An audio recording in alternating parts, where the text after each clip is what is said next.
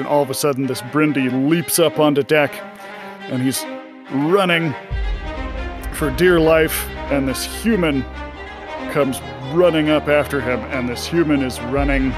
He's got, like, his hands curved into claws, and it's like he's got this animalistic urge behind him, and his eyes are like a bright purple as he comes tearing up, and the Brindy is just hauling butt towards his mount, and just before he makes it to where the crow is, the human reaches out and snatches him up by his legs, and it startles the crow, and the crow goes flapping off, and the human takes the Brindy and whips him up in the air, and then just cracks his head against the railing of the skyship, and just beats this poor little Brindy on the railing over and over again. And as he's doing this, you can hear the sounds of these just like tormented screams from below deck. And somewhere from one of the towers you hear, "We've got the affliction! Fire!" And several of the ballista move into position, and these giant bolts come firing out when they pierce the hull of this ship. And the gases inside the flight bladder catch, and there's a brief explosion, and the ship just starts to break apart and fall down into the fog, and you can see this human who is still whipping the poor Brindy around, tosses it and runs towards the rail, and it jumps like it's trying to reach the shore, but it can't make it, and it falls down, reaching up towards the sky as it goes plummeting down toward the land far below. And a quiet settles over the dragon's den. Is there any sort of reaction that Fauste or Wilhelm have to witnessing all this? I think Wilhelm runs to the nearest trash can or bathroom and just like throws up. Like, that was too much for him. That was one of those things that would trigger some anxiety really badly. I don't know if you're gonna want him to roll that one again, but yeah, that was a whole lot. That's a thing that scares the hell out of him. Well, I don't think anybody's gonna top that.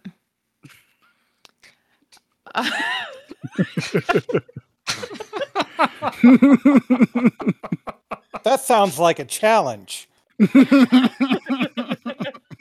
Oh man. Wow.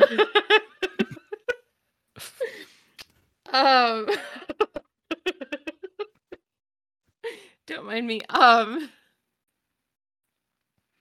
Well, first of all, I think Fauste has probably never seen anything like this. I imagine the outright, at least the Strigicast, probably live far inland to avoid fog swells like that. And even though she just has recently witnessed somebody dying right before her eyes thanks to Tulen, I don't think she's ever seen anything so violent, and I think it scares the shit out of her. And then to watch Wilhelm just run to the bathroom and be sick, that was a very long way for me to say that I think Faust is just kind of scared stiff at this moment. She is processing what she just saw. All right. So, as everyone is taking the time to collect themselves in the room here, Wilhelm, you are on your way back from the privy that you ran to, and you notice a group of people sitting at one of the tables that they're kind of an interesting mix of people. There's a pair of Auri there. There's a female Grawl. There's a short man with a long, bushy beard, and there is someone who you recognize, a former colleague of yours in the diplomatic world. He's a Ninar, and his name is Monsol. Oh. I'm gonna kind of gather myself after what I just witnessed. And I'm gonna walk over and say, Monsol. Crazy to see you here. How have you been? Monsol, his eyes kind of go wide and he stiffens. He looks at you. His gills kind of flutter a little bit. The Ninar, for our listeners, are an amphibious species. So they live both in the water and on land. But they have little gills on the sides of their neck that they need to keep wet when they're in the air. So his gills kind of flutter a little bit, and he glances over at one of the Auri like he's not sure if he can answer. And the Auri sort of leans back in his chair and looks at Wilhelm, and he says, Move along with you. We have no use for you here. Well, Wilhelm's just gonna say, excuse me, I wasn't addressing you. I was speaking with an old colleague of mine. And you are? A colleague, you say? Well, I suppose he could have been something like that at one time. I am one of the Gold Feathers. I don't think you're important enough to know my first name. Am I important enough to know his first name? Because I am familiar with the Gold Feathers somehow. So you would be aware of like the family names in the Gold Feather family. They're not the most well-known Strigicast house at this point, but you've had some experience with them. Okay. Would I recognize one of them, considering, I don't know, would I recognize this one who just addressed me? You probably wouldn't recognize him by just looking at, you probably haven't met him in person yourself. All right. Well, I'd say, it appears you do have me at a disadvantage here. I am somewhat familiar with the Gold Feathers. I've worked with several of the Strigi class in years past. My apologies. I'm sure. Now, begone with you. We have no use for you here. All right, your loss. And I just walk off. I just glance back at Monsol, and I'm just baffled at what's taking place there, but I don't want to make things worse for them. So, yeah, I'm gonna saunter back to the table and just ask Fausta here, do you know any of the Gold Feathers? Yeah. Why? It seems there's a couple of them here. Oh. Well, that's unfortunate. You're telling me. Do we have business with them? Please don't tell me they're the Dragon Hands. I really hope they're not the Dragon's Hand. Speaking of which, maybe we should ask the barkeep or the owner of the tavern here. Maybe they know that where to point us to. Yes, I think that's a good idea. And I think as they're walking up, Fausta's like, where are they? Which table are they at? Are you looking for the Dragon's Hand, or are you looking for the Gold Feather? The Gold Feather. So, you do catch sight of the table, and you recognize, he's a lot older now than the last time you saw him, but you recognize this particular gold feather. It is a childhood acquaintance of yours named Pomponius. Oh, man. I think Fausta is going to do the whole, like, hand over the face thing, like, ducking, you can't see me, bit as they are walking towards the bar to find the dragon hand. So, do you need me to roll for that? No, I think you could just do that here. So you guys make it up to the barkeep, and he's kind of cleaning a glass there. He says, take it you're here for the big what to do. Yeah, you wouldn't happen to know who to point us to talk about that, would you? Don't worry. They'll be here in a minute. No, look, we're early, Fausta. Yeah, we meant to do that. So, sure enough, a couple minutes later, some officious-looking people into the room. They say, all right, everybody's had a chance to calm down from the excitement. Each of our teams, please meet up with one of the officials from the Dragon's Hand here. We're going to be arrayed along the back wall, right over here. You'll be given your assignments. And we need to have a special conversation with, and they talk about there's one of the groups, apparently the ship that was destroyed in the docks was supposed to be taking one of the investigative teams, but they have to find a new ship now. And as all of this is going on and people are milling towards different places in the room, you hear a chair like get kicked and clatter. And then you hear this Twilight Elf from across the room go, I have always hated that chair my entire life! It's just kind of an odd little moment, but you guys find your advisor from the Dragon's Hand, and he sits down with you and he says, you were a last-minute addition to the roster, I believe. We don't have the name of your ship down. I believe you were sponsored by one Professor Everick, is that correct? Yes, that's correct. Yes. We have high praise here from the Professor.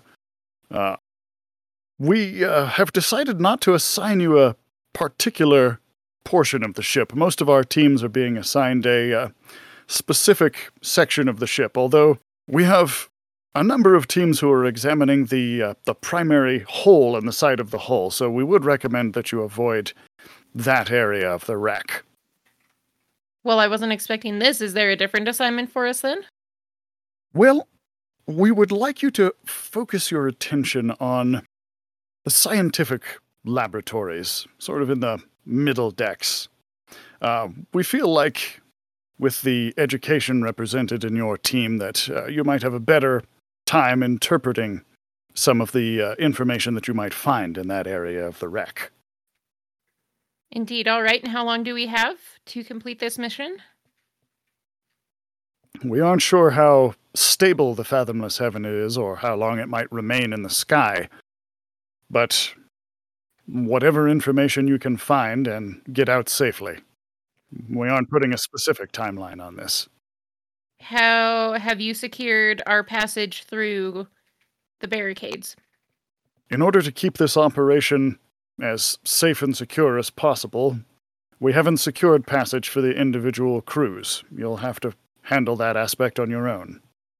Wilhelm's just gonna pipe up and say, just how exactly does that ensure safety and security? You're telling us we have to find our own way to circumvent two militaries out of a concern for safety. Yes, and if you fail in doing so, it won't wash back on any of the other teams that way. All right. But surely a team that tries to make it across and gets caught might put them on high alert. It might, but we have confidence in our teams to be able to make it through. Okay, but how much are you paying the teams that succeed in this? What is the funding behind this? This is an awful lot of risk on any of these groups of people, I would hope that we're being well compensated for this. Oh, yes. The details of that should have been in your welcome packet. Were you given one? I look at Fausta. Sheepish grin. Let's say hypothetically we weren't given one. I see. Well... We were a last-minute addition. Ah, right you are, yes. Well, compensation for this mission essentially boils down to what information you can bring us that details what happened aboard the ship and what may have been the cause of its disappearance. So, for each uniquely identifiable piece of information, there will be, and so he explains the compensation model here, and it's pretty generous, provided that you can find information to share.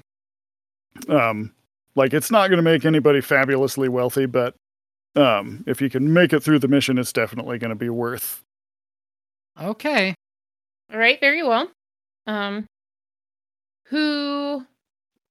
Where do we report back to once we've accumulated this information? The rendezvous will take place in Cloudholm at Dragon's Peak. Very well. Faust is going to look at Wilhelm and, shrug.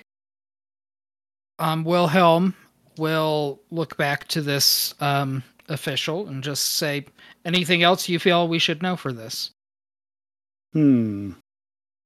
We have it on good authority that the Aurai commander in charge of that contingent of the armada guarding the wreck, well, he's a bit of a stickler for the rules.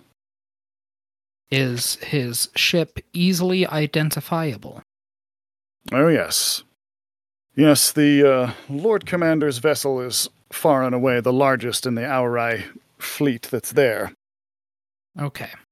What's his name? His name, as we understand, is Lord Commander Quiridon. Out of character, does Fausta know Quiridon? She would definitely know of him, because he's from such a prominent family. I don't know if she would have to do... Are you cool if I roll for this to see whether she's actually met him in person or not? Absolutely, roll for it. Do it. She has met him in person before. Oh, okay. So I suspect it probably, she doesn't know him real well, but she's met him a few times at... Parties. Yeah. State parties, functions, things like that. Soirees. Ah, fancy schmancy. Okay, perfect. All right. I think we have all the information we need. Thank you very much. We look forward to seeing you again. As do I. So, as the two of you are... I assume you guys are going to leave the tavern at this point, right? Yes. So, as you're leaving the tavern, Pomponius and his crew are also leaving at the same time, and they sort of pass in front of you, and Pomponius looks over, and then he does a double take. He says, "Is that who I think it is? Is that Fausta the Fidgeter I see?" Hi. Good to see you. Oh, I'm sure. And what brings you here, I imagine it's the same thing that brings you here. Oh, do you? Your imaginings are so quaint, Fausta. They're quaint.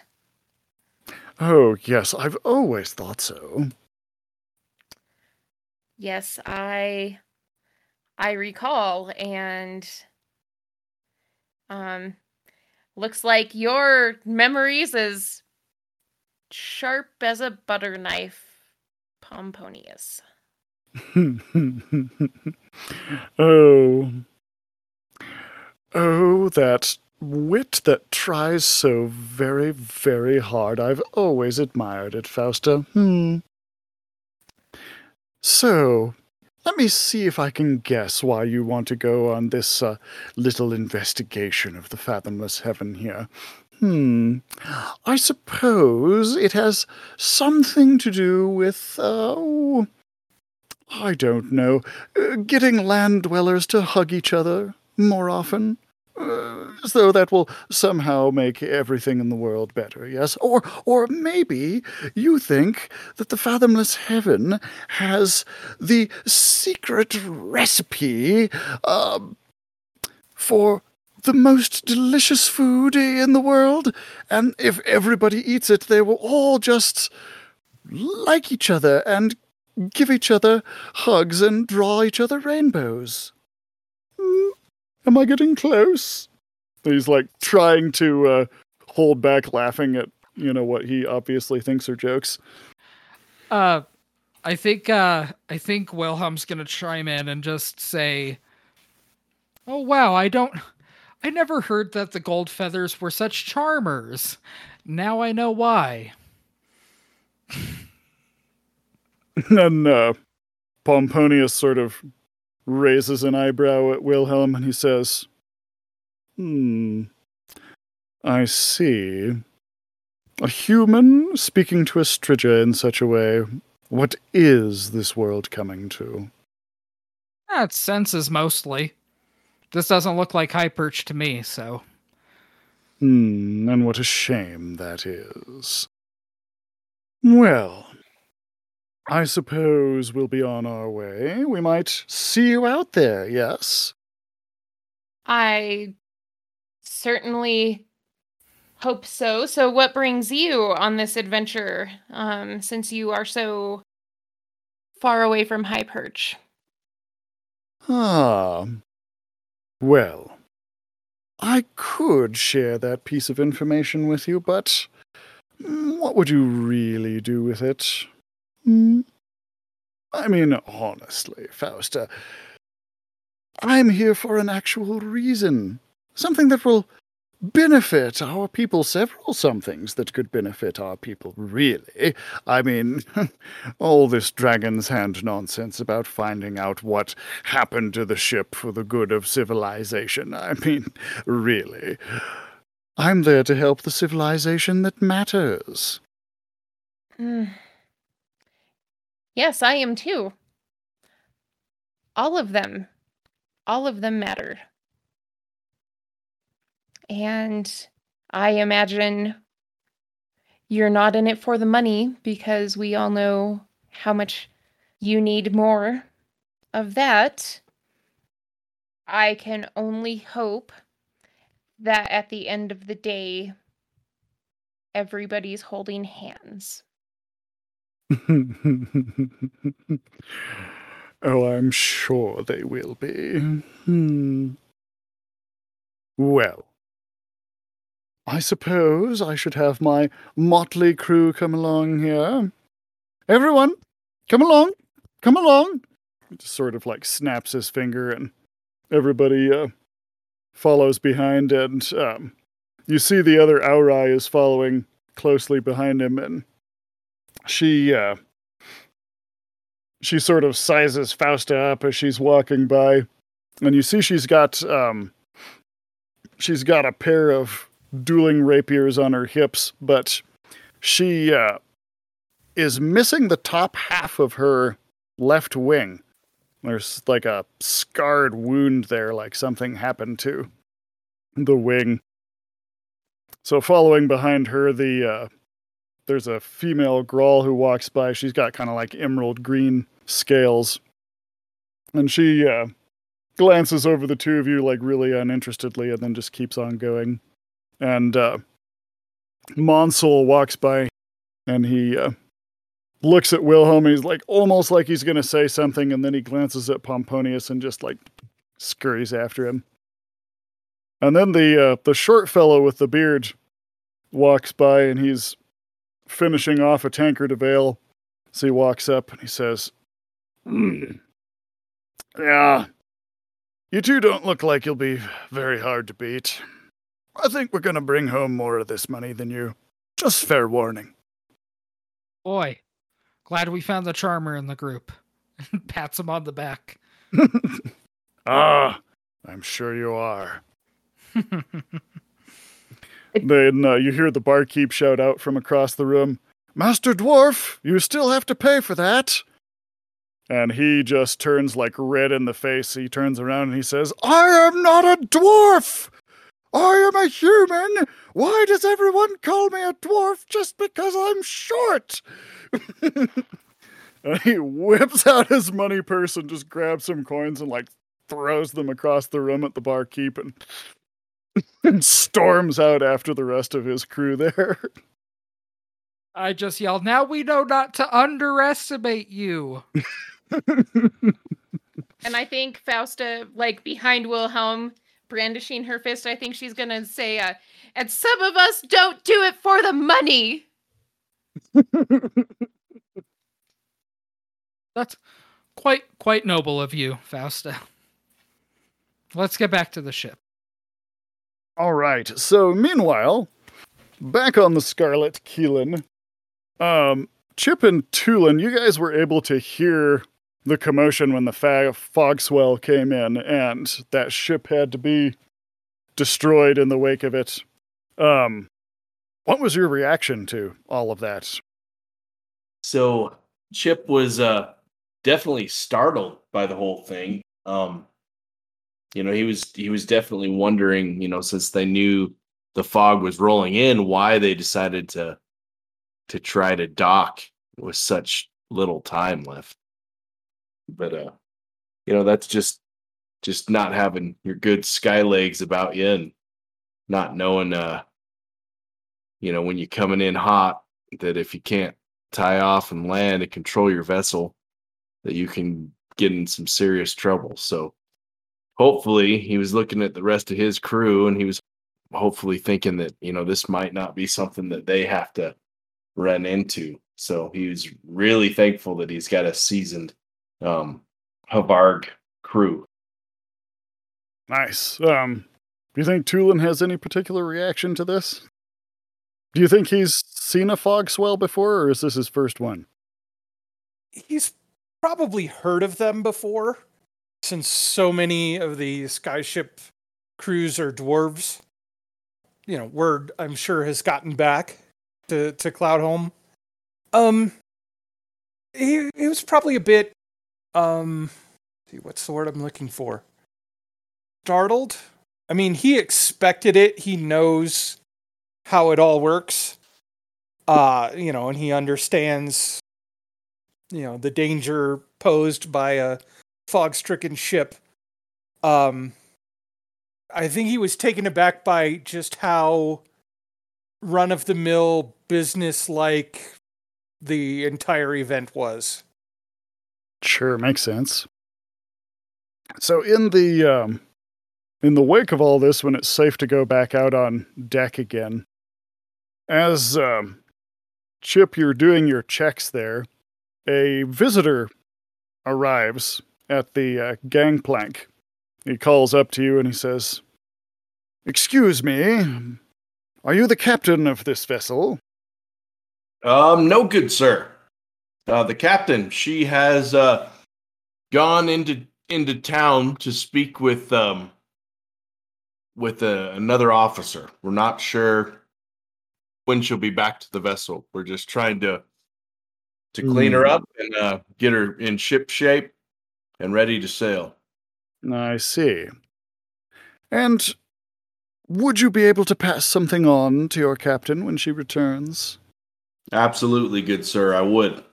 And one more question. Is this one of those ships that I've heard in this area are going out to examine that big wreck out there, the Fathomless Heaven?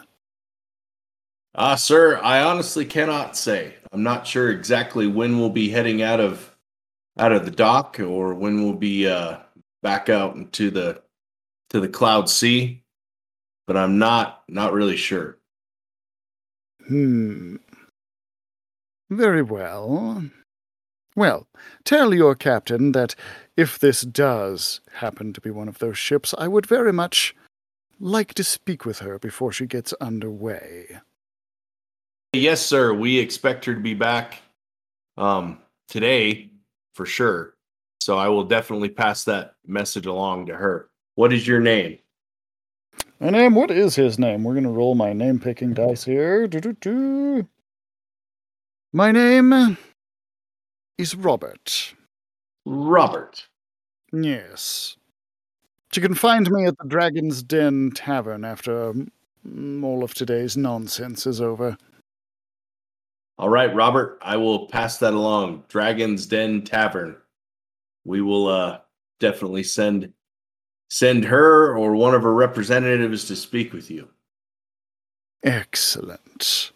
And he kind of walks off in a huff. He's definitely upset about something. Meanwhile, let's see here. Now, Tulen, you were working on a couple of ideas here during this. Are you just in the sketching phase, like coming up with the ideas, or? One of them is prototyped. I started last night. I was planning to give it to Chip's family. It just wasn't quite ready in time. There are a few things to work out. So is Chip nearby? Yes, we can say that you're up on deck with Chip at this point. Okay. So Tulen pulls out his prototype. So, Chip, I've been working on this for much of the day, and I think this may be the answer to some of your problems of your family's safety. He fiddles with it, fixing it up. Yes, it is a winch with a spring in it that goes under tension as you winch the person down. And then here there is a safety lever. And when you engage the safety lever, it will rapidly pull the person at the end of the cable back up. Thus, someone on ship who sees the fog approaching can simply push the button and pull their companion to safety. And Tulen pulls out this little wooden stick figure that he carved, and he ties the cable around it very excitedly, and he's winching it down. And he's like, so, here's you at the bottom of the cable, and you're cutting the trees, right? And then someone says, oh no, there's fog. Chip is in danger. So they pull this little lever here. And he pulls the lever, and the spring jerks so hard that it yanks him all the way up, the little stick figure all the way up, and it hits the end of the cable on the ascension and cleanly cuts the little wooden figure in half. Oh no! Chip turns his head to the side and says, well, that's one way to get out of it. So, it still has some bugs. I still need to work on the spring tension, but I believe the idea is sound. I'm very interested to see what you come up with. Absolutely, Tulen. Well done. Well done, sir. Well done. Tulen is very proud of himself and takes his little prototype and kind of hugs it as he walks back to his room to work on version 2. Nice. So, as Tulen heads down to his room there, Chip, somebody from one of the neighboring ships that's docked by nearby calls out to you. He says, ho there! Hey, have you seen anything strange out on the Cloud Sea before you came here? We're just about to make way. No, just, your typical Eastern swell. I did not see the fog rolling in, though. We were just out in front of it, so it was at our backs when we approached the dock. We just got our hatches battened down before the fog rolled in. It is good, yes. We did see something a bit odd. I don't know if it's anything you need to watch out for, but one of my men saw a strange creature flying out in the distance. He said it looked sort of like a serpentine horse of some kind. It had wings. I don't know. He may have been into his cups, but thought it was an interesting sighting. Might be worth sharing. Oh, I appreciate that. Well, thank you, good sir. And hopefully, if this beast of the air does catch up with you, that you give hot chase and are able to get out in front of it. May the wind always be at your backs. And yours. And with that, that ship starts to get underway and pull out from the docks. And it's right about this time that Wilhelm and Fausta arrive back at the Scarlet Keelan. All right. Well, how's everyone doing? Did you survive the fog swell? Well, Chip's going to be there to meet her and kind of says, well, you had a visitor. His name was Robert, and he would like to speak with you. And he's resting up at the Dragon's Inn. Oh, okay. Am I supposed to know Robert? Well, he was inquiring on our next bit of travel, and he wanted to know if we were going to investigate some ship, and he wanted to know that if we would be interested in that venture with him. Oh, okay. Interesting. What species was he? He was a human. Oh, okay. Robert the human.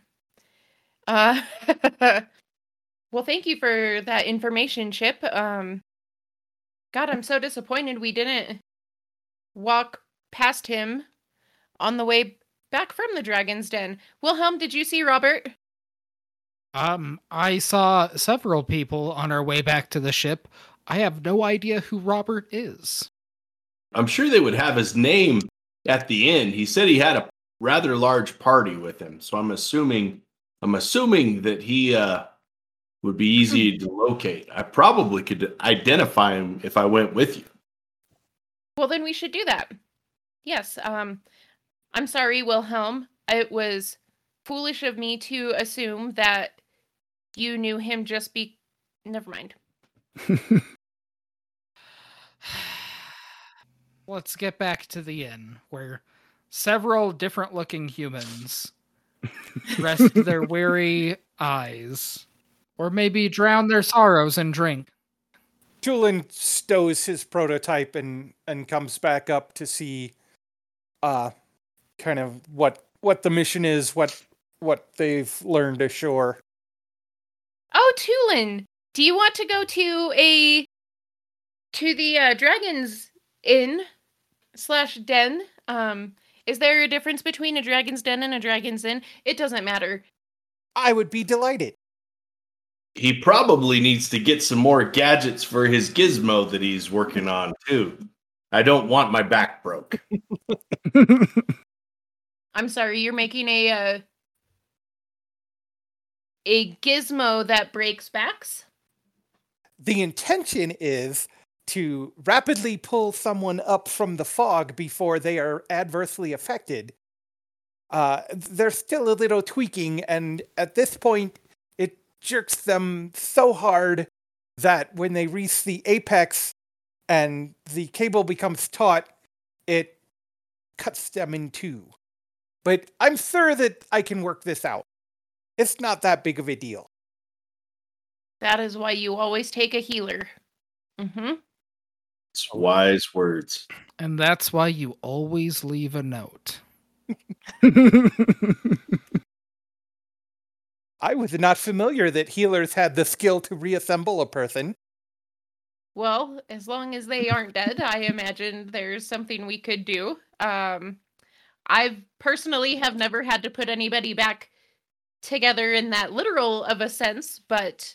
Tulen holds out the two halves of his little wooden stick figure. and says, "So in your healer opinion, would this be fatal?" I'm gonna get back to you on that one. That's a stick, not a person. Oh, that's an excellent point. I suppose if we had a healer, I really wouldn't need to tweak this thing at all. I think you need to continue working on... Tulen, I'm afraid a necromancer wouldn't be able to repair your little man. Tulen just kind of droops. Yes. Yes, I suppose you're right. All right. So about this point in the conversation, you guys arrive back at the Dragon's Den, and just exiting as a group, one of the investigative teams that had met there to meet with the Dragon's Hand, Fauste and Wilhelm, you guys recognize them. They're an all-human team, and they've obviously been doing a little drinking, and they're kind of slapping each other on the back, and they walk out, and one of them sees Fauste standing there, and kind of nudges his buddy. He says, hey, look, these guys, they brought an Eye with them. Hey, you know what that means? I guess they really want to know who did it. They all just think they're really funny. They all just start busting out laughing. Oh, that's annoying. Fausta's pointedly going to look at Tulen and go, well, that's what you get when you hire a bunch of humans. We know who is going to die first on this mission. Idiots. Okay, I feel like there's something going over my head here. I'm gonna kind of just stare and glare at Fausta for a second. So I don't understand why the word "who" is so funny in these circumstances. Is that some sort of RI thing that I don't know about yet? I don't... Yes, that it is some sort of RI thing that you don't know or understand. It's fine. I don't want to talk about it. So it's something highly personal and rude. Yes. All right. So with that, will you guys go ahead and proceed inside? Yes, and I think Fausta is going to stand up just a little straighter and stare down her nose just as much as she can at that group as they pass by. Tulen yells back as they go in the door, "Well, at least he's not some stupidly tall dwarf with no beard."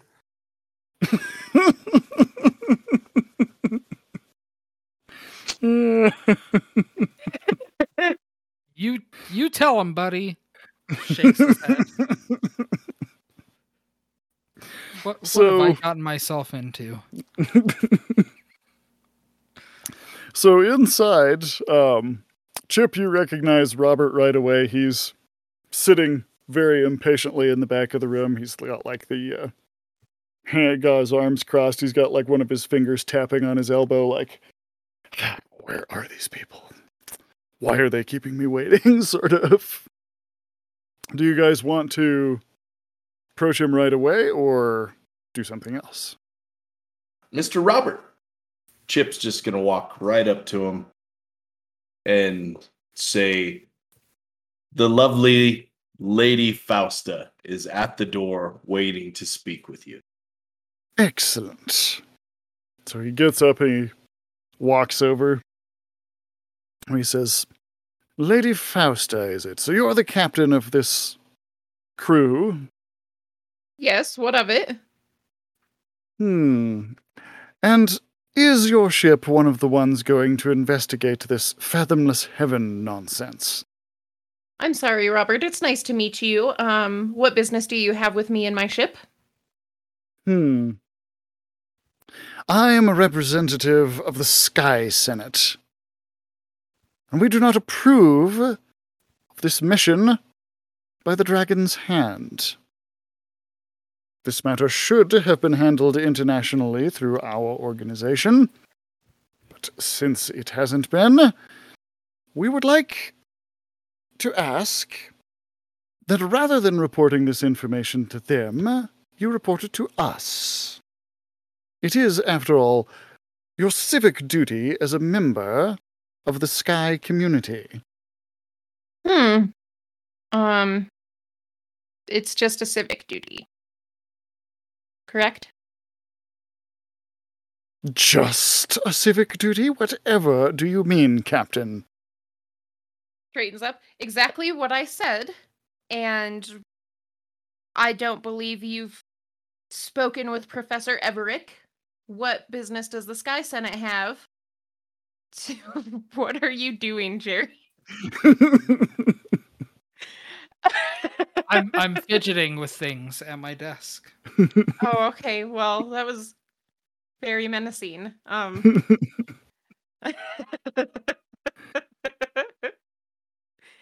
Oh shit, I just forgot where and what exactly is the Sky Senate looking for as opposed to the Dragon's Hand? I have a very specific mission. We are looking for the same thing that the Dragon's Hand is looking for. The information rightfully belongs with us. Now, I'm going to take a minute here to explain for our listeners what the Sky Senate is. So, after the coming of the fog, the land dwellers had to agree to live under Aurai rule for a time. And then an event that we have mentioned in a previous episode, the Wingless Rebellion occurred where the land dwellers rebelled and threw off Aurai rule and got some of their own land in the floating islands for their own nations. And as part of the treaty that ended the Wingless Rebellion, they established the Sky Senate, which is sort of like a United Nations of the sky. It has been useful at various times over the millennia since the coming of the fog. However, in recent centuries, it's, and you would definitely be aware of this, Wilhelm, the Sky Senate has become something of a joke in diplomatic circles. They've basically been shown to be a dog with no teeth. They're very ineffective. And, in fact, they got major egg on their face 50 years ago when the Fathomless Heaven project was first undertaken. Because when the group who built the Fathomless Heaven was trying to get funding and support to construct the ship, they approached the Sky Senate first, and the Sky Senate turned them down, feeling like there was not enough intrinsic value in the project. And basically a collaboration of nations got together independently of the Sky Senate and said, no, this is important. We are going to put this together, and did it on their own and basically performed the entire function of the Sky Senate without any involvement from them whatsoever. Ooh, yeah, this is a great opportunity to throw that back in their face. I think I'm gonna chime in and just say I don't see under what authority the Sky Senate has any say in what happens with the ship they refused to fund on its voyage. Frankly, I don't see what important things the Sky Senate's going to do with this information that the Dragon's Hand won't be able to do without them. Robert's back stiffens up and he says, "This constitutes an international incident which falls under the purview of the Sky Senate." And that is why we need the information that you find from the Fathomless Heaven. And why would it not filter its way to you in adequate time after being turned into the Dragon's Hand? I mean, right now there are two other nations that are trying to prevent anybody else from getting in there. Why haven't you tried to speak with them about this investigation and encourage them to work together and allow others to come in and investigate? Indeed. And why did you approach this particular ship with me as the captain when you should know that there are several? Yes, there are several, and I am not the only member of the Sky Senate here speaking to investigative teams. Fortunately, there was not enough time for us to get people to speak with everyone, but we thought that it might be pertinent to speak with your... The reasons for why we spoke with your crew are not important. They are very classified in the highest echelons of the Sky Senate organization. Just stop asking questions like that. I need your assurances that your information will be turned over to us and not the Dragon's Hand, because it appropriately should go to the Sky Senate first to be distributed to those parties who need it. Who are the parties that need it? We don't know who the parties are needed yet. That's part of the reason why the information should come to us, so that we can determine who needs it and then give it to them. Okay. And in all this time, have you maybe sent some of your more rational delegates to maybe work with the Dragon's Hand instead? Well, I'm afraid that is something I'm not allowed to discuss, because of reasons that I have been paid not to tell you. Oh, you've been paid. Yes, I get paid by the Sky Senate. We pay our employees. For your civil duty. I'm sorry, sir. I am not well versed in international politics. But perhaps you wouldn't mind answering a question for me, so that I can understand what's going on. Very well. Okay, so you said that the reason that you were talking to us was very highly classified, but It is. since we're the subject of the very highly classifiedness, shouldn't we know what the highly classifiedness is? No, the fact that it is classified is precisely the reason why you, as the subject of the reason that it is classified, should not know about it. So it's like a secret that we're not supposed to know about us. Exactly. This sounds extremely rude. It is very rude to keep secrets about people.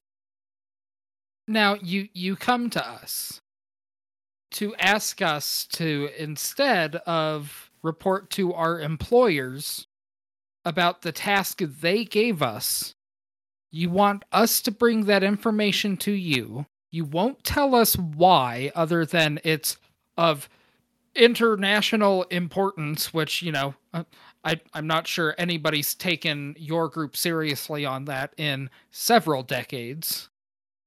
But you won't share any information with us. What is in this for us? What is in it for you? What's in it for you? How about better relations between our various nations? How about peace and prosperity for all? How about the warm feeling in your heart knowing that you have done your duty as citizens of the sky to follow the proper procedure and get the information to the place that it needs to be, so that it can be distributed properly and not just willy-nilly by some group of people we don't even know who they are, that just pay people to do nice things for each other. So, as a former bureaucrat myself, I can tell you only one of two things are true. A, you're very new to this, or B, you are lying through your teeth. And either way, I do not see any purpose in discussing this with you further. Now, that is not my decision to make, but instead my captain's, and I turn to Fausta. Fausta's quietly listening for a rebuttal. Has it ever occurred to you, you stupid hairless dwarf, that if information was freely shared and there was no secrets, that there would be more peace and prosperity? Tulen pops him in the forehead with his latest creation, which turns out to be the first spork ever made on Verrine.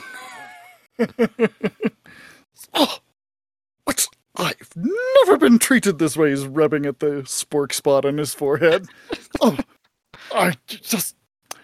Oh, I clearly am wasting my time with this group. Group of brutish ruffians with no sense of civic responsibility. You can be assured that my superiors in the Sky Senate will hear about this. This is when Fausta loses her temper.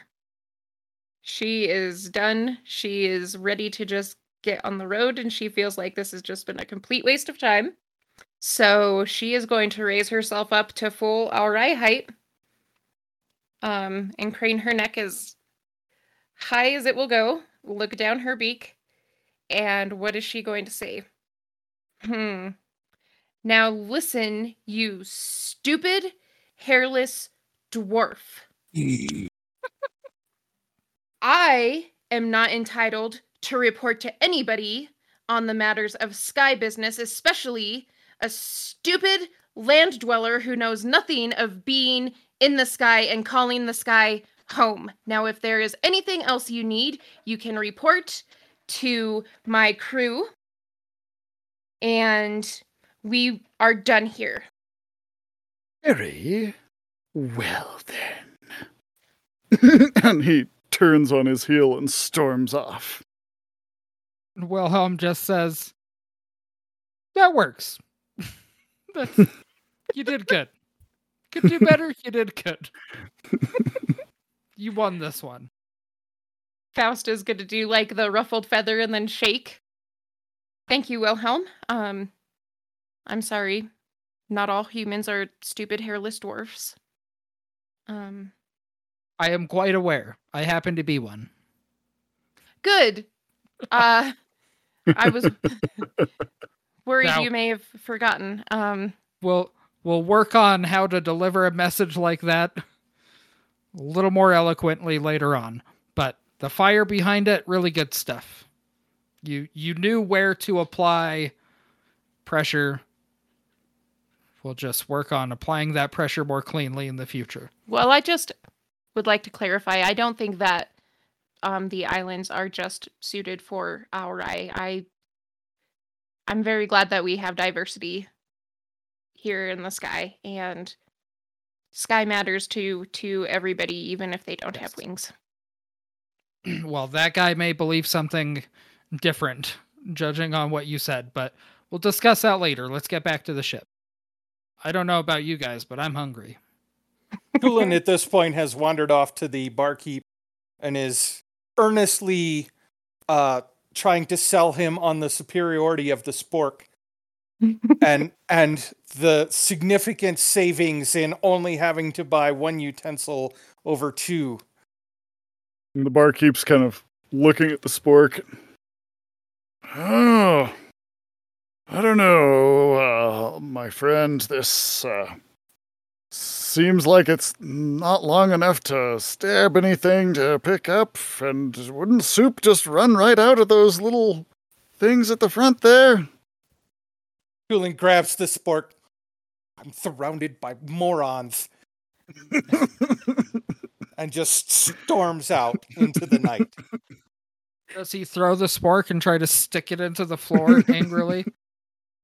On the way out, he stops and gets a spoonful of soup from one table and slurps it loudly and then shoves it into a roast a couple tables down to demonstrate its usefulness as he storms out the door. Wilhelm's like, you just got soup everywhere. This is ridiculous. All right. So, is there anything the party wants to do ashore before you guys head out? Tulen is going to he's going to look for some like a ship supply place or a housing supply kind of place, and he would like to purchase a small stove and some piping, because he's got another idea. So he's scrounging up some stuff. Okay. Yeah, and Chip will probably go with him because he wants to maybe purchase some extra pitch for the green bow masts and then he wants to get probably some red pigment paint so that he can touch up some of the railing and some of the low end copper boards probably on the bottom of the vessel. Okay. Are Wilhelm and Fausta going with, or are you guys going to head straight back to the ship while those guys go out to do their thing here? I don't necessarily think Fausta has any more business. I think Wagnera did a good job of making sure she had everything she needed before they left, so I think she's going to go take an angry nap. All right. What about Wilhelm? Yeah, Wilhelm's ready to get back to the ship. Okay. So, Chip, as you're out buying your few supplies there, you cross by an alley and you see an Auri speaking to somebody in this alley. And the Auri in question, he's dressed very nicely, and he has sort of this like pompous air about him. And he's speaking to this fellow who he's wearing a uniform that has like a chain and a whip crossed, like a sigil of a chain and a whip crossed on the front of it. And real quick, Chip, give me an IQ roll. Nailed it. All right, so you recognize this symbol. It is the symbol that is commonly worn by Andalarian slavers. And this Auri, he's speaking with this Andalarian, and he says, "Now, I assume that everything is in working order with the ship?" And the Andalarian, who's a human, replies back, he says, "Yes, everything seems to be in good condition.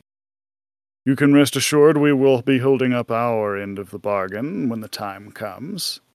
"Excellent. And you will keep an eye out for my ship when the time comes?" "Of course. That is part of the agreement." "Very well. Quite pleased that we could do business together."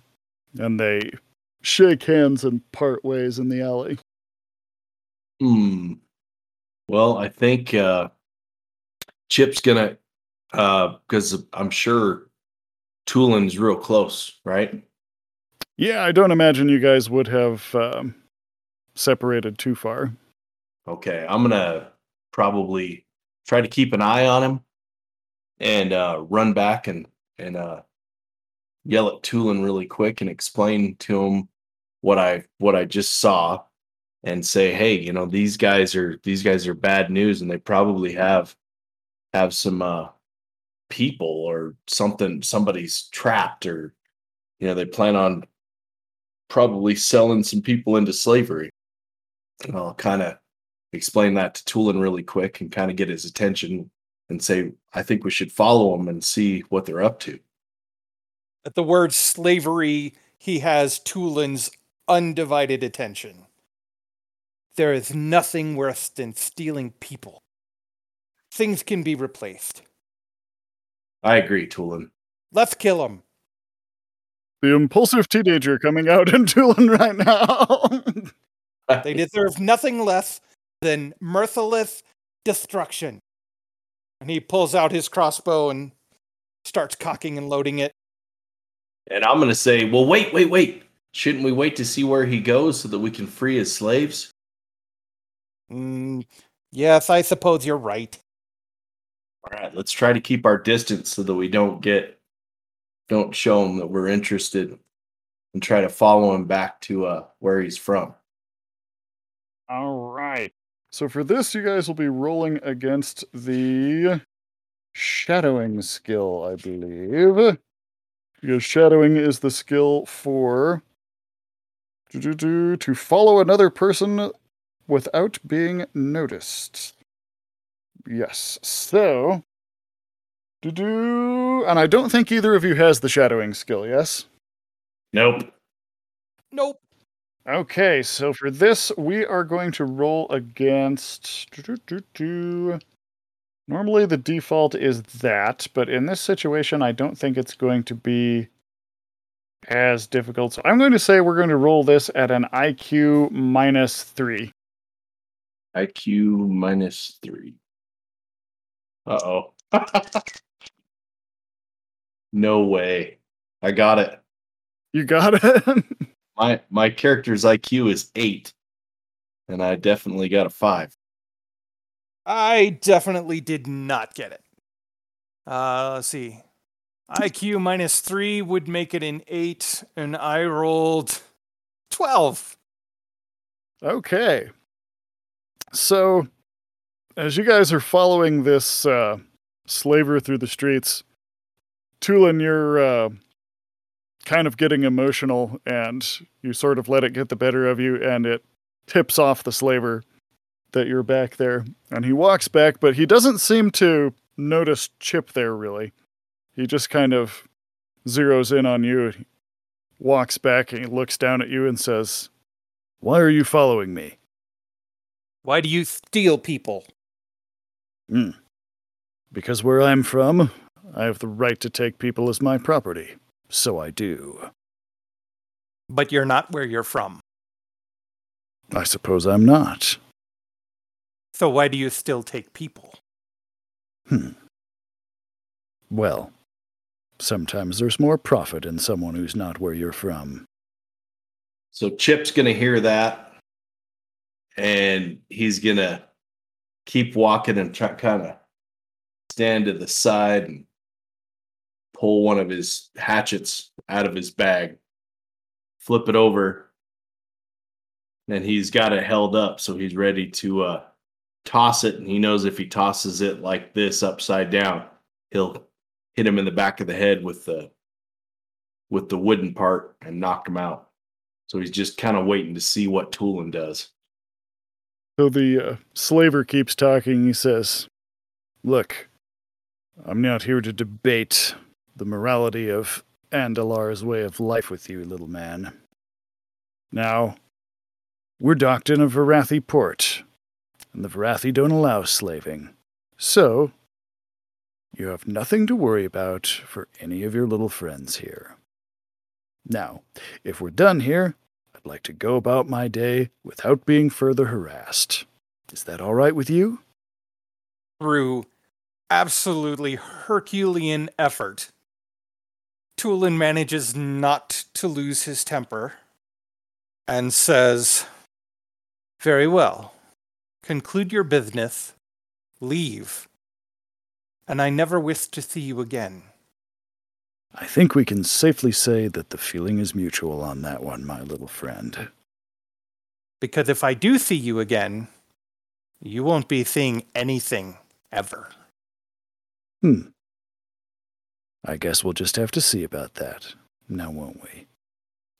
And with that, he turns and starts heading off in the direction that he was going before he turned back. So what would you guys like to do? Do you want to continue, does Chip want to continue following him, or is the pursuit over at this point?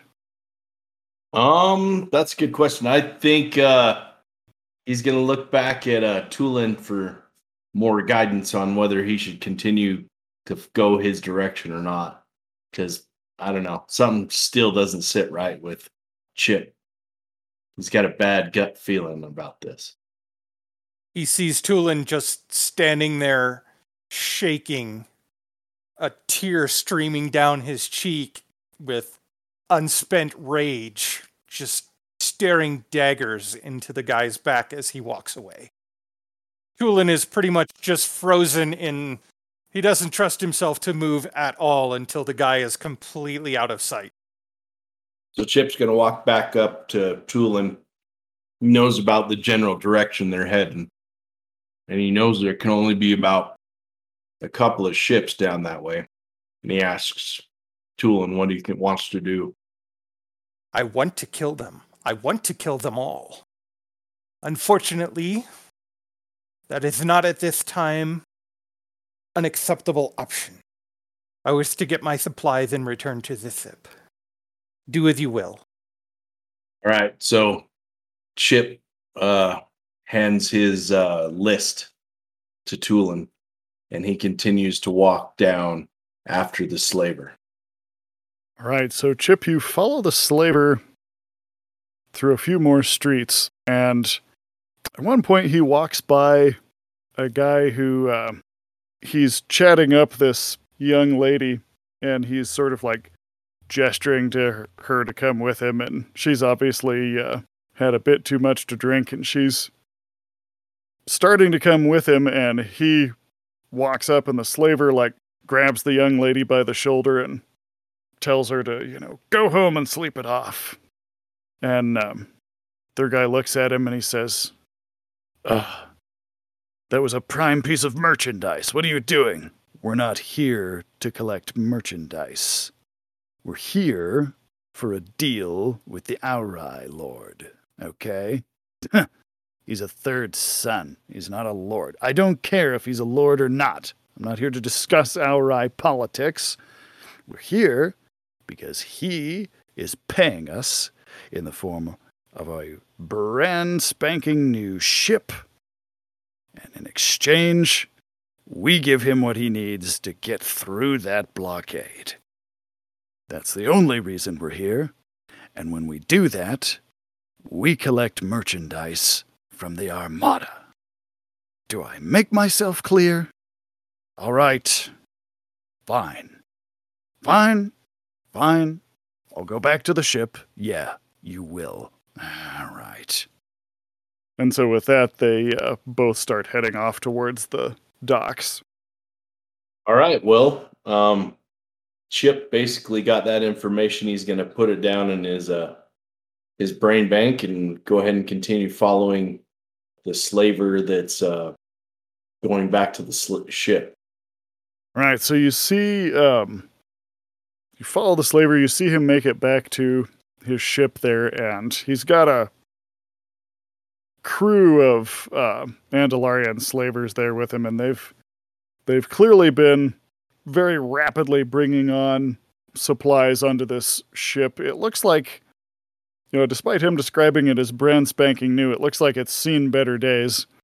And, they're outfitting it with what would be standard equipment on an Andalarian vessel, slave vessel. They've got like these sky nets that they can launch out of ballistae for purposes of people capture in various ways. And but they, true to what the guy said, they don't seem to have any humanoid cargo on the ship or to be attempting to bring any on board. All right, well, Chip definitely, he's never done this kind of thing before, but he doesn't want to get caught, obviously.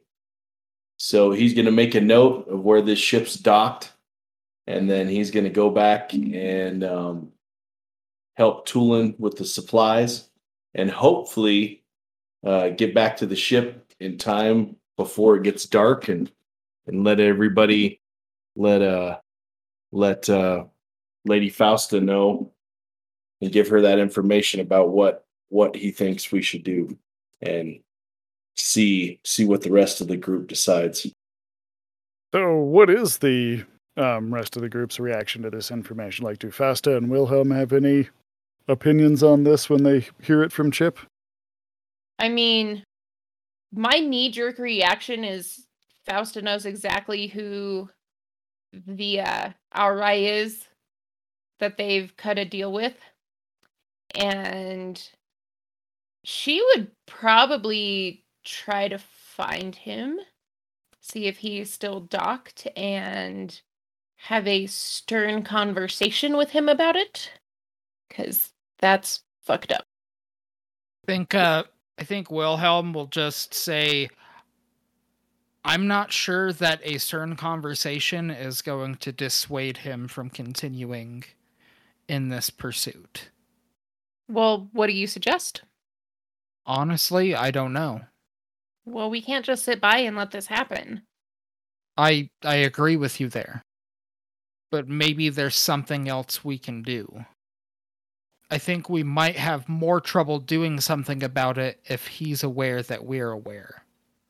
If anything, slaving is a very cutthroat business. Not that I've ever dealt in it in any sort, but these are people that take other people as property. You have to be cutthroat to do that kind of thing.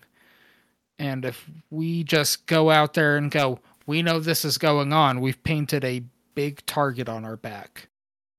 I mean, we should at least send a message to the armada, correct? I would agree with that. Am I there or am I still shopping? You're muted, Aaron. I'm muted. Sorry, you're there. Chip's going to turn to Tulen and say, it wouldn't be that hard to disable this vessel. And he's going to look at Wilhelm and say, is that what you were talking about? I mean, there's more than one way to skin a cat, as they say.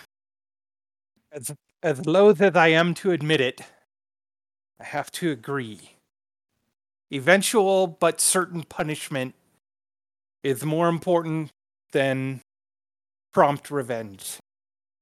The only thing I can think of worse than stealing other people and keeping them as property to buy and sell and do as you wish, the only thing I can think worse than that is someone who will willingly give his own people to them.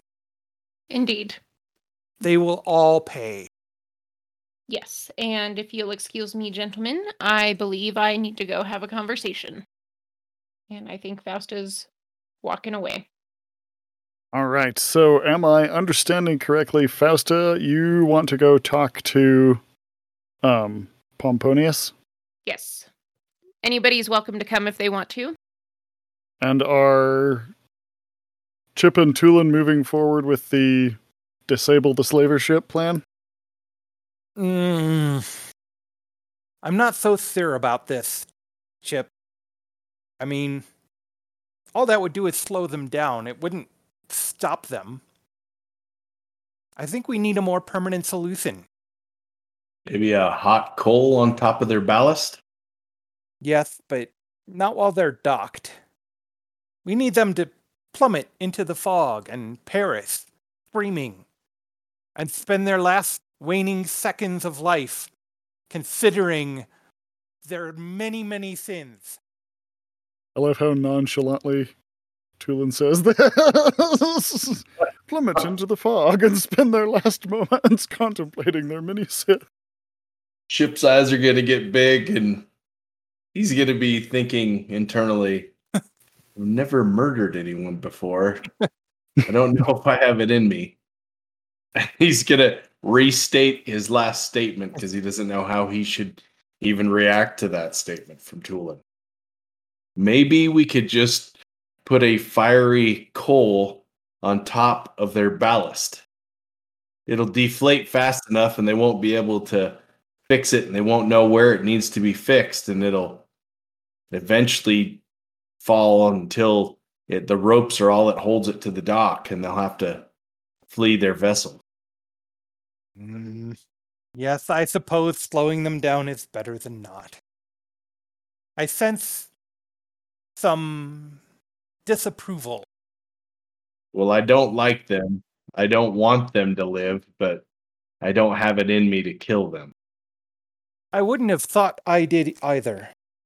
But let me explain. When I was a child, our ship was attacked by slavers. Our crew was either taken or massacred, and it's only by extreme skill of those left that we managed to crash land at Dragon's Peak. My parents, possibly due to the temperature, possibly due to their injuries, possibly some other reason entirely, fell into a deep hibernation. So, while not an orphan per se, I had no one. So not only do they take the people, but they destroy the people's families. You know about having your family destroyed. You know about watching loved ones leave, and there's nothing you can do about it. I do. Well, there's something we can do about it. But that will have to wait for another day. I agree with you, sir. This is the time to slow them down, not to punish them. All right, let's find the biggest coal possible, and let's heat it and get it ready, and we'll launch it on top of their ballast. Oh, I have another idea. Rather than a coal, we can just heat a chunk of metal. We can heat it hot enough that it will just simply burn its way through the armor plating and the ballast. And if the ballast is inflated with, the typical gas, it would be quite the show. I'm good with that. At least it gives them a fighting chance. Yeah, exactly. That's totally what I was thinking. So Tulen heads down to the engine room, finds a bucket or a shovel or something in disrepair, and uses the furnaces there, since he doesn't have a forge on ship yet, to heat it. How far away are we from their ship? They are, you can probably see their ship from where you're at, but they're a good ways down the docks from you. There's a number of ships in between you and them. Like, I'll say maybe 8 to 10 ships in between you and the slavers. Okay. So I'm going to take my slag and grab another bucket and just fill it with burning coals, but no airflow to superheat it. Put the slag in there to keep it warm, and turn to Chip and say, "Let's go." Absolutely. As fast as we can. All right. So are you guys going to try and be stealthy, or are you just going to run down there? In all honesty, unless we get caught, there's not going to be much chance of them doing anything. They're going to be more concerned of saving their own necks rather than chase us down. I'm afraid I would not be terribly stealthy holding a glowing chunk of metal. All right. So you guys make it down to the slaver's ship there, and they have some guards posted, and it looks like they are getting ready, like they're going to be able to get underway fairly soon here. So how would you like to proceed? Can we climb up above anything? Like, is there an observation tower near the thing, or is there a higher dock near that ship? Good question. Let's roll. Yes, in fact, they are docked like right next to one of the defense towers. Boom. Well, since Tulen racially has the climbing ability and can just climb up the wall, he will attempt to do that and just climb up the outside of the defense tower. Go ahead and give me a roll for that. Okay. And while he's doing that, I'll try to get closer and maybe distract the guards so that they're not looking around. Okay, how are you going to distract them? I'm going to act like I'm incapacitated and not sober. Stumble onto the ship. Oh, this plan just took a horrible, horrible turn. I just rolled a critical fail. Oh dear. The most critical of critical fails, an 18. Okay. So, Tulen, you start out going pretty good as you're climbing up the tower there, but you failed to take into account that while Grawl skin is impervious to heat, cloth is not. So the hot metal from inside of the bucket accidentally ignites your pants. That it's right there. It gets hot enough that your pant leg auto-ignites, And all of a sudden, you are on fire, trying to climb up the side of this defensive tower. And that, of course, attracts the attention of the guards who, now their attention's divided between, there's a Grawl on fire on this tower, and there's this drunken Hadral trying to stumble his way onto our ship, and, what's going on? They're all Twitter-pated now. So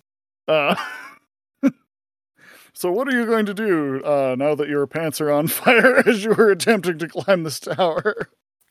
How high up did I make it? You probably made it... Let's see. We're going to say you made it like 15 feet up the tower. That's about all. Okay. I will just slide down, remaining on fire, and just walk calmly over to the ship. Screaming? Running?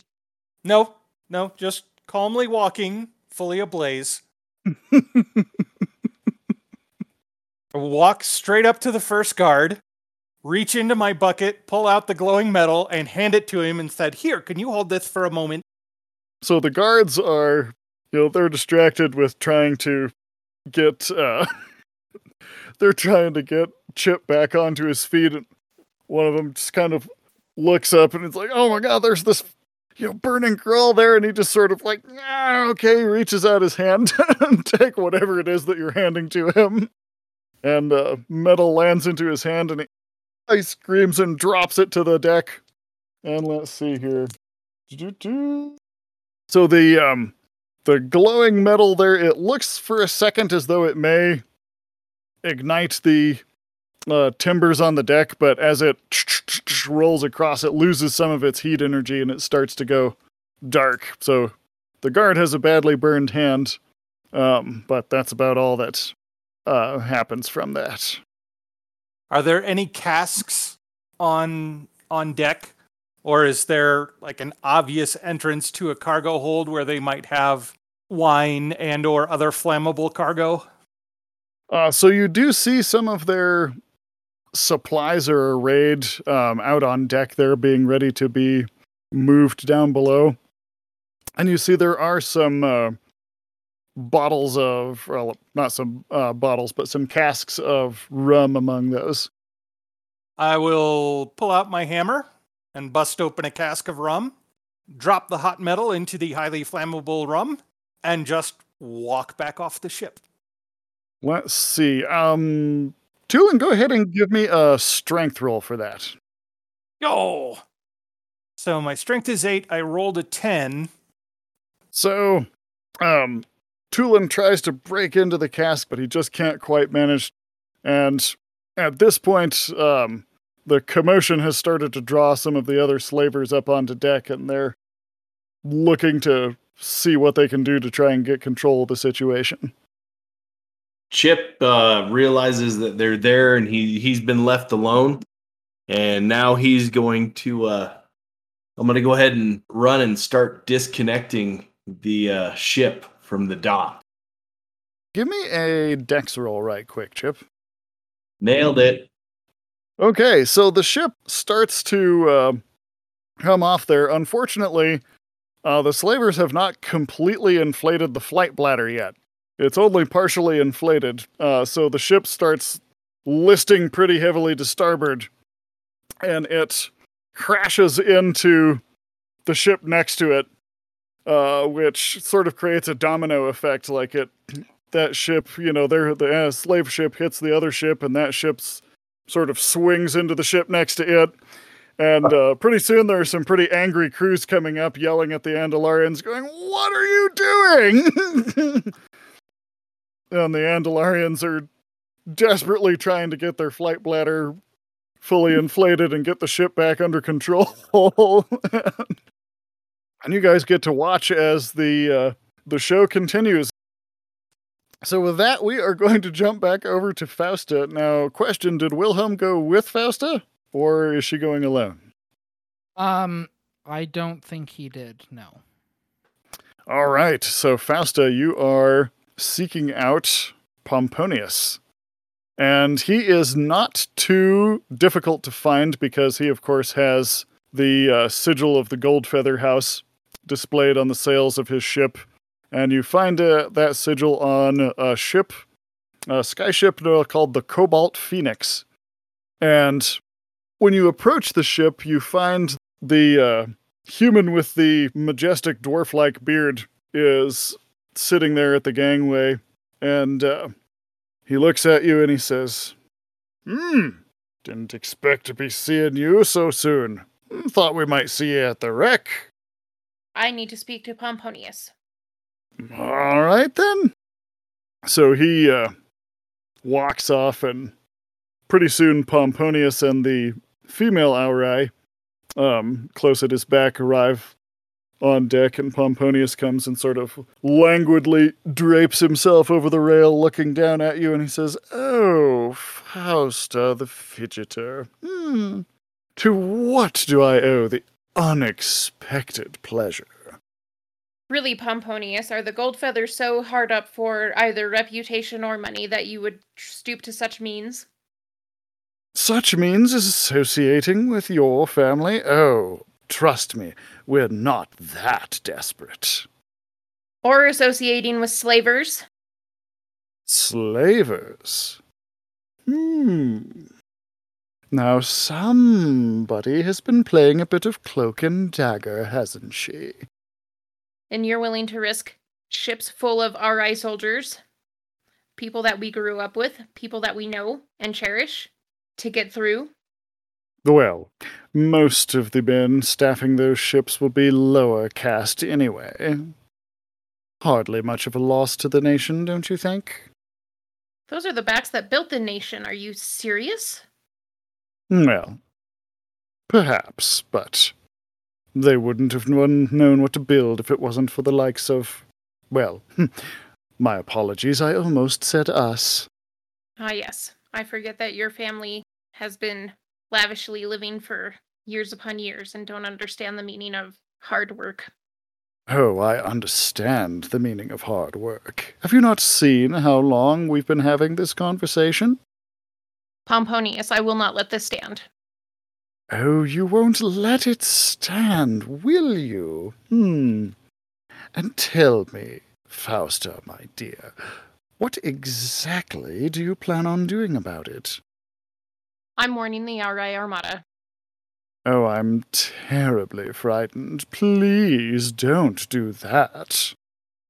We'll see how confident you are when you are face-to-face with Lord Quiridon. And this one of his eyebrows goes up and he says, Quiridon is the one leading the expedition? I imagine he's one of the several. Perhaps you aren't completely useless after all. I didn't know that. You do your research very poorly. And I guess I will not be seeing you on that ship because there's no way that this plan is going to work. And once you're reported for working with slavers, you are going to fall even more out of grace with the High King. And then I guess we'll see who learns what labor is. So Pomponius spreads his wings, and he is one of the rare few Auri who maintains the power of full-powered flight. So he flaps his wings and raises himself into the air and soars down and then sort of flaps and kind of just keeps himself kind of in a holding pattern right in front of Fausta. He says, "Now, I think what you are forgetting, and it's right about that moment when a few ships down all of a sudden comes unmoored from its hatchings and crashes into another ship, and then which causes another ship to crash into another." And Pomponius looks up and a wide-eyed look of recognition comes over his face, and then he glares down at Fausta and he says, "Well, it would appear I underestimated you after all. Believe me when I say that will not happen again." And then he flies back up to his ship and snaps his fingers and calls for his associate there to follow him back down below decks. And let's see, Fausta, give me an IQ roll right quick. I got it right on the nose. So, you actually, something about the way the light catches her face, or something as she turns, you actually realize that you recognize this Auri woman. She's a Nebulo, or a warrior caste Auri, and she was... So the Auri have a form of, like, dance. This is going to sound strange, but like dance fighting. So it's dueling with their talons and a rapier at the same time. But it's also like it's one part combat and one part like graceful dance for performance. They call it by a number of different names, but a lot of the participants think of themselves as like claw dancers or talon dancers. And she had a pretty promising career until her wing injury took her out of competition, because a wing injury of that kind, like an amputation like that, disqualifies you from taking part in official events. And her name is Floriana, and she sort of sizes you up and then like closes her eyes and sort of shakes her head as she walks off to follow Pomponius back down below decks. Fausta's not one to let Pomponius get the last word in. I think she's just gonna shout like, "You shouldn't have underestimated me in the first place!" And I think she's just going to storm off to the ship.